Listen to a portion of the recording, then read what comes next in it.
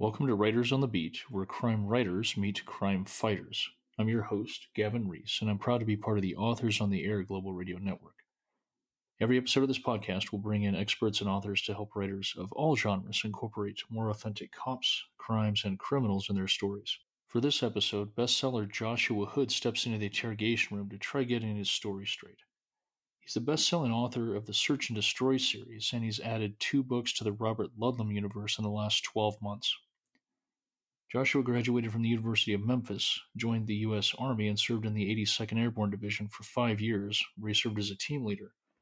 In 2005, he deployed to Iraq, conducted combat operations in support of Operation Iraqi Freedom in '05 and '06, and from '07 to '08 he served as a squad leader and was deployed to Afghanistan for Operation Enduring Freedom.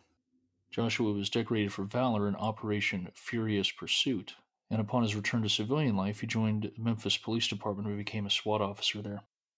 In that role, he conducted countless stateside operations in support of local law enforcement as well as the FBI, ATF, DEA, Secret Service, and the U.S. Marshals. His latest release is entitled The Treadstone Exile, and it's his second contribution to the Ludlum universe. Josh, welcome to Writers on the Beat. I'm so incredibly grateful that you're back again to talk about your experiences in this latest Treadstone release, man. Thank you so much for being here. I really appreciate it. Been looking forward to it since last time we were on. Flattery will get you invited back again. Keep it up.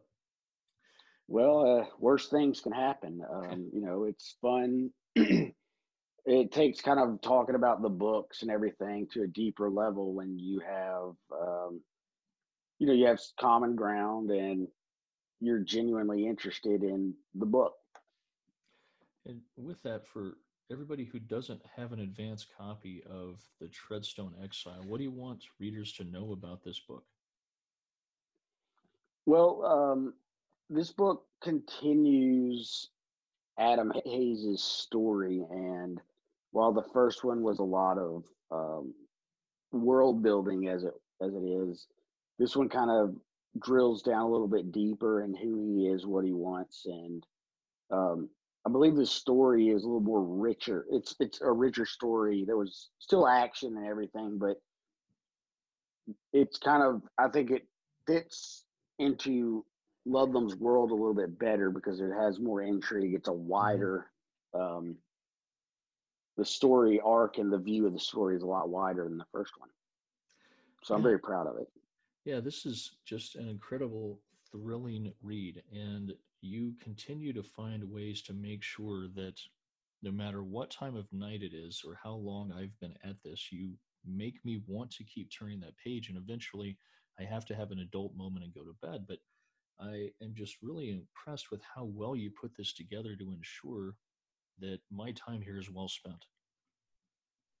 Well, I like to I like to write books that I like to read. And sometimes you get into a problem where, Elmore Leonard says, one of the keys to writing is skip the parts. Don't write the parts people skip. And sometimes that's difficult because, that part is integral to the story. But I like to write an action-based thriller. Like I believe in, my motto is all thriller, no filler. And so I try to keep the pace moving as much as possible. And, obviously you have to give the reader pause to catch his breath and tell the story to center the reader. But I try to put those in natural places, but keep the reader in a situation where he or she has to keep turning pages, which is a detriment when you're reading it at night, I guess. It is. And for me and a lot of guys in our age bracket, I think, Tom Clancy was my first introduction to the techno thriller, the thriller, and some of the espionage genres, and I really appreciated how much detail he put into those works. But at the same time, I started Red Storm Rising like 3 times before I actually got the book finished because there was so much back data. And, the modern thriller is so much faster and so much better paced that I think it allows for the author and the reader, like you said about Leonard, to be able to skip over a lot of a lot of those backfill sections, as long as the writer is making sure that you've got enough data that everything makes sense and you have logic flowing through the book. What is, interesting, and I think you have to think about like Ludlum, and you have to think about Clancy and Dale Brown and those guys, was like this information that they would put in the book wasn't available anywhere else. And so, you hear these stories about, let's say Clancy, where the Secret Service or somebody, the naval intelligence actually came to him and be like, where did you learn about the baffles on this submarine? Or where did you learn about this underground cable? And literally back then, like, he would subscribe to these, Jane's Journal and Popular Mechanics and everything. So he literally had like, well, I got it from this magazine. And now you can, right. But they didn't realize, it was something that most people didn't know existed. But now you can go on the internet, you can literally Google anything. And more often than not, you're going to get something there. And with the advent of the internet and, kind of this information overload that is life, the pacing of storytelling has had to evolve. And, it's like, I think writers look at books now as almost like a movie. Okay, it's a lot longer. Yes. You have a lot longer time frame, but you have to compress all of that. And so every scene has to have some action that's driving you forward. Otherwise, someone's gonna be like, oh my goodness, like I can't, like I don't care about how fast an AK fires. Like that's what happens with my wife a lot of times. She'll read my book and I was, oh my God, I mean, what's a Kalashnikov and why do I care? Like to a woman, you can say it was a rifle, but to true connoisseurs of the genre, that's, in my opinion, what separates the great writers from those, I'm not going to say not great, but, it's kind of like the defining factor. People read the genre, and there's certain people that expect you to have, everything on point. Like, oh, you better not say that, he was in the military shooting 223 out of his M4 when it's basically more or less the same bullet. Right. Everything's got to be correct. Yeah. Yeah. And, that's one of the things that I think generally as a writer, absent a few genres where the bulk of your readers demand a high level of expertise. If you're going to write, I think, techno thrillers, you're going to run into that. If you're going to write historical fiction, you're going to run into that. But most readers in most genres are fairly willing to suspend some disbelief and play along as long as you're balancing, I think, the authenticity of the reality we live in or the world you've created and the reader experience. But for writers in those few niches, you really do have to pay attention to a lot of those details.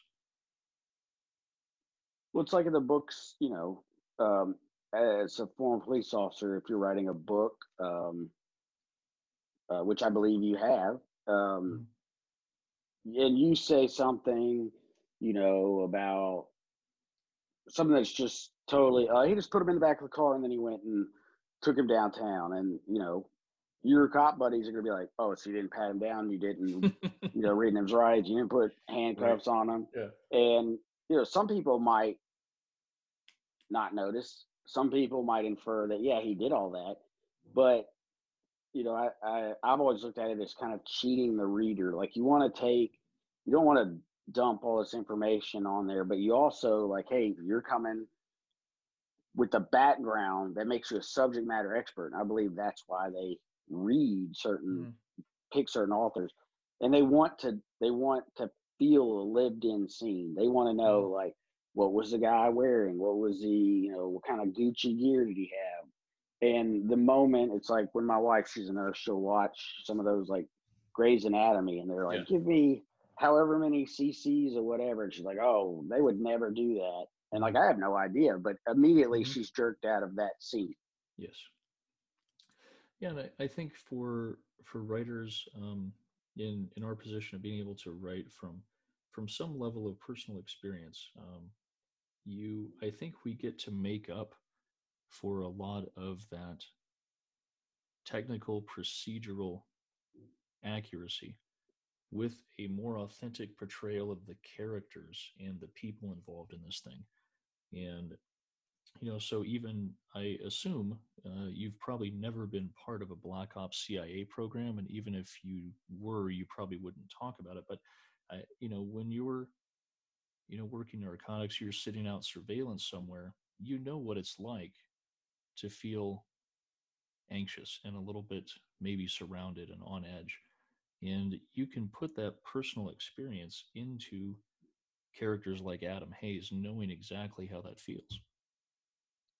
And a lot of those scenes, kind of like you said, is like you're sitting out there on, surveillance, and you've been there for, like, let's be honest, like if we wrote cop or military books like they really were, people would be like, oh Lord.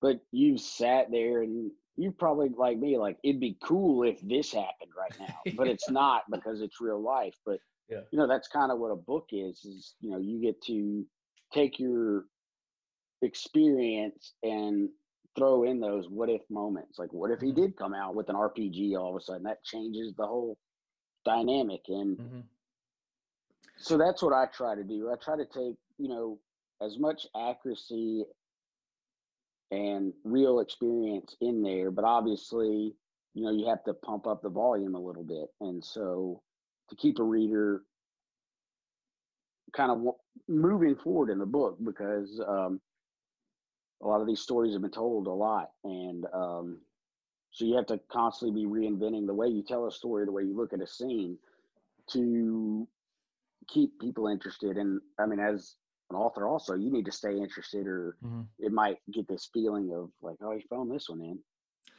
Yeah, absolutely. And I've talked to a number of folks in especially the last 4 or 5 months, that, certainly with this book coming out now, the writing began probably at least a year ago, right? And the research before that. And I wonder how, in the current COVID environment, if you were, how you did any follow-up research, or of, accessed any data that you needed in order to blend this book, to find that balance of authenticity and reader experience, especially when you're talking about environments like Africa. Well, I started this book right when COVID was kind of coming out. And so while my research, I wasn't able to travel as much, I usually begin a book. I have to know a lot of things before I go into writing a book. And sometimes it's to my detriment. I know some authors they'll just write out that first draft, and then they'll kind of throw in like, oh, well, I need to make sure this is possible. For me, like, my brain doesn't work that way. So I start with a huge dive into, okay, where do I want to set it? In this book, he's flying a particular older aircraft that they used a lot in Vietnam with the CIA. So I had to go find old manuals and, actually order manuals to figure out, like, well, where is this on this airplane, or how does it, what type of engine does it have? Does it do this or that? And so you kind of begin to build more and more research until you can actually smell and taste and feel each scene. And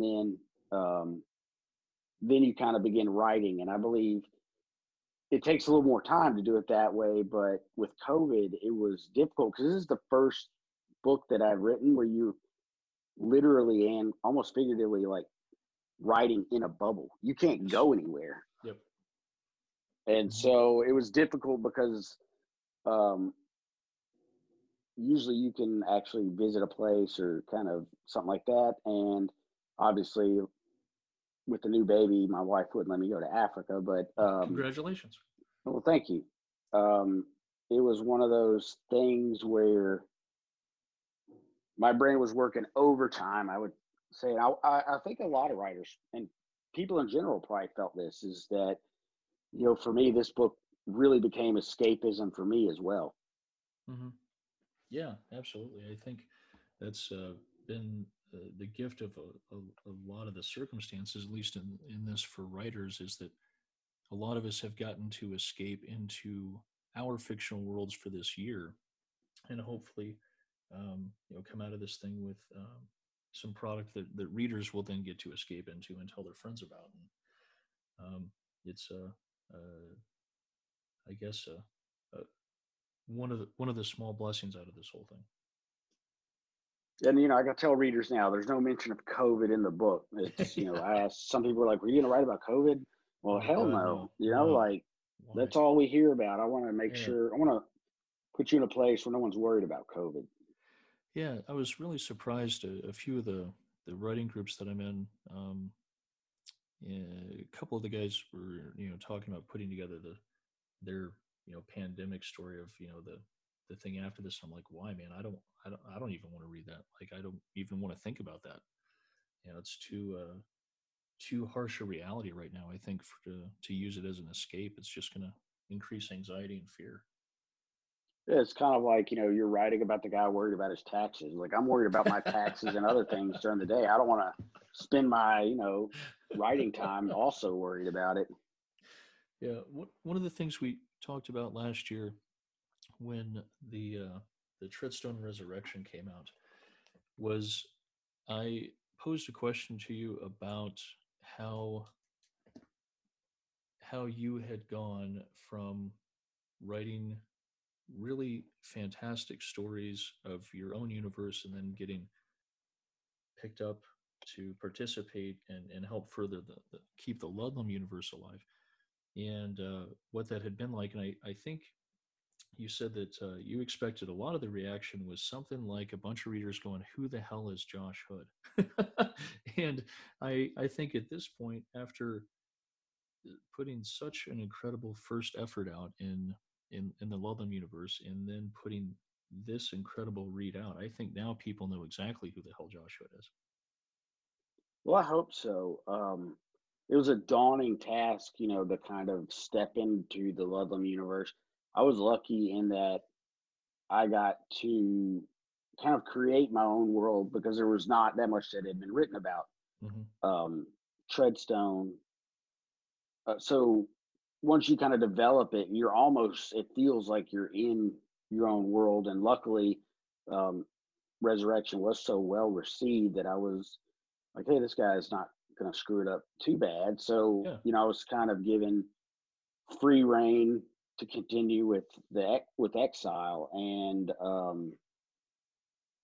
so far, there's a I've picked up on like this thread where it's kind of like people assume that I'm taking advantage of Ludlum's name in some way, that I in some way bought the rights, and it was like, Mm. you're kind of dirtying his legacy, and that's not the case. It was the estate reached out through the publisher, and the whole thought process and goal from day one is to add something meaningful Hmm. to this universe, with the very real realization that I cannot write anywhere near as well as Robert Ludlum. And so I kind of had to do my own thing with that, use my skills, but Hmm. constantly keep my eye on the fact that, like, this bar is so high because Robert Ludlum was a fantastic storyteller and Yes. really a flawless writer. And I am so incredibly grateful as a reader and as a fan, and to not just you, because you're here, but Hmm. for the writers who are stepping in and very, I think, very bravely putting on, um, or trying to carry on the legacies of these incredibly important and relevant fictional institutions. For the Josh Hoods and the Mark Camerons and Mike Madden and Kyle Mills, all these guys, Grant Blackwood, Mark Greaney, who have helped readers of these really true legacy universes be able to stay in this fictional world and enjoy these characters and these stories at, I would argue, a very similar level of writing Um, I I think it would be erroneous to say anyone would ever be Ludlum, but I am equally satisfied with your writing as his. It's just a little bit different. But the story gets to stay alive, the universe gets to stay alive, and we get to keep enjoying it. And I think we actually owe you a debt of gratitude for being willing to do that. Well, with this, it's once again just I have to take it back to the Ludlum estate and the family that they kind of allowed not just me but any of us because, like you said, as a fan, it's like when your favorite show ends, you're like, man, Yeah. what are you gonna do? You can watch reruns forever, and it's great, but like for something new to come out, like Mm-hmm. it it's just exciting because I think Mm-hmm. all of us as writers are first fans, Yes. and that's what's gotten us into this in the first place. And just to be able to, um, the idea that, oh, I would never read another Dirk Pitt book, or I'll never need read another, um, Clancy book or whatever. Mm-hmm. It's just sad because Yes. Yeah. besides just being great books, they really do become, part of our lives. How many people of our age group that are authors right now still are like, well, I never would have been on this path if I hadn't read, Hunt for Red October, Oh or if I yeah. hadn't read Fly of the Old Dog, or if I hadn't read Charm School by Nelson DeMille, or I hadn't Yeah. Flight read, of the Intruder, Stephen Coons. oh, yeah, Yeah. I read that book Yeah. literally once a year. Yeah. Yeah. I got to talk to him last year, and I am so incredibly grateful, is specifically for Flight of the Intruder as a a kid in our age bracket. Um, my dad was in Vietnam and had the uh, unfortunate incident of being involved in a few helicopter crashes. Thankfully, he survived all of them, which is kind of statistically amazing. But I found out more about what it might have been like to be in Vietnam and to go down in an aircraft from Flight of the Intruder than I ever did from my dad. But that really helped me maybe understand a little bit more about him. So I was really grateful when I got to talk to Stephen Kuntz about, you know, taking that opportunity to thank him for that. But also, we as fiction authors still have a tremendous ability to impact the world around us. Oh, I mean, and the same thing happened to me. My dad was in the Navy. My grandfather was in the Navy, and the old school mentality is you don't talk about that. Yeah. You don't talk about PTSD. You don't talk about what happened. Like, you might get lucky and get a story every now and again, but Mm-hmm. it's never what Yeah. does a flight deck smell like? What Mm-hmm. is it like to be on a ship? What are the personalities like? And Mm-hmm. the same way, it was like I felt like I understood what my father went through as an 18-year-old guy in Vietnam by reading this book. And that's what I believe got me into becoming like a voracious reader in the first place. Was you're sitting in school and it's so boring, and then you're like, hey, no one's really paying attention, let me open this book here, pretend I'm doing my math, and you're reading, you know Clancy, or you're reading Yeah. whatever, and all of a Yeah. sudden, like, you're, you know because they didn't really have TV shows or movies about that type of stuff back then, but you're all of a sudden in this other world, Mm-hmm. learning about new stuff, learning about like geopolitics, learning about all these things. And that's what got me, through high school. That's what got me into being a writer. And it's books, this movable feast that is a book, Mm-hmm. just kind of enriches, I believe, everybody's life. And I believe personally that there's no more important time to be an author than right now. Mm-hmm. I agree. I think more than ever in my lifetime, our society can use a quality and effective escape from our reality, and maybe just find something in the fiction that helps us deal with cope with the things that we're going through right now, maybe even find a new perspective on life. Yeah, it's like, I had a bad day, but it wasn't as bad as Adam Hayes' day. So I'm a winner. Yeah, yeah. A lot of shit's going on in my life, but nobody's kidnapping my kids. So Yeah. yeah, yeah. That's good. Hey, for readers who want to get on board and follow you and your new publications and anything else you have coming out, where can they find you?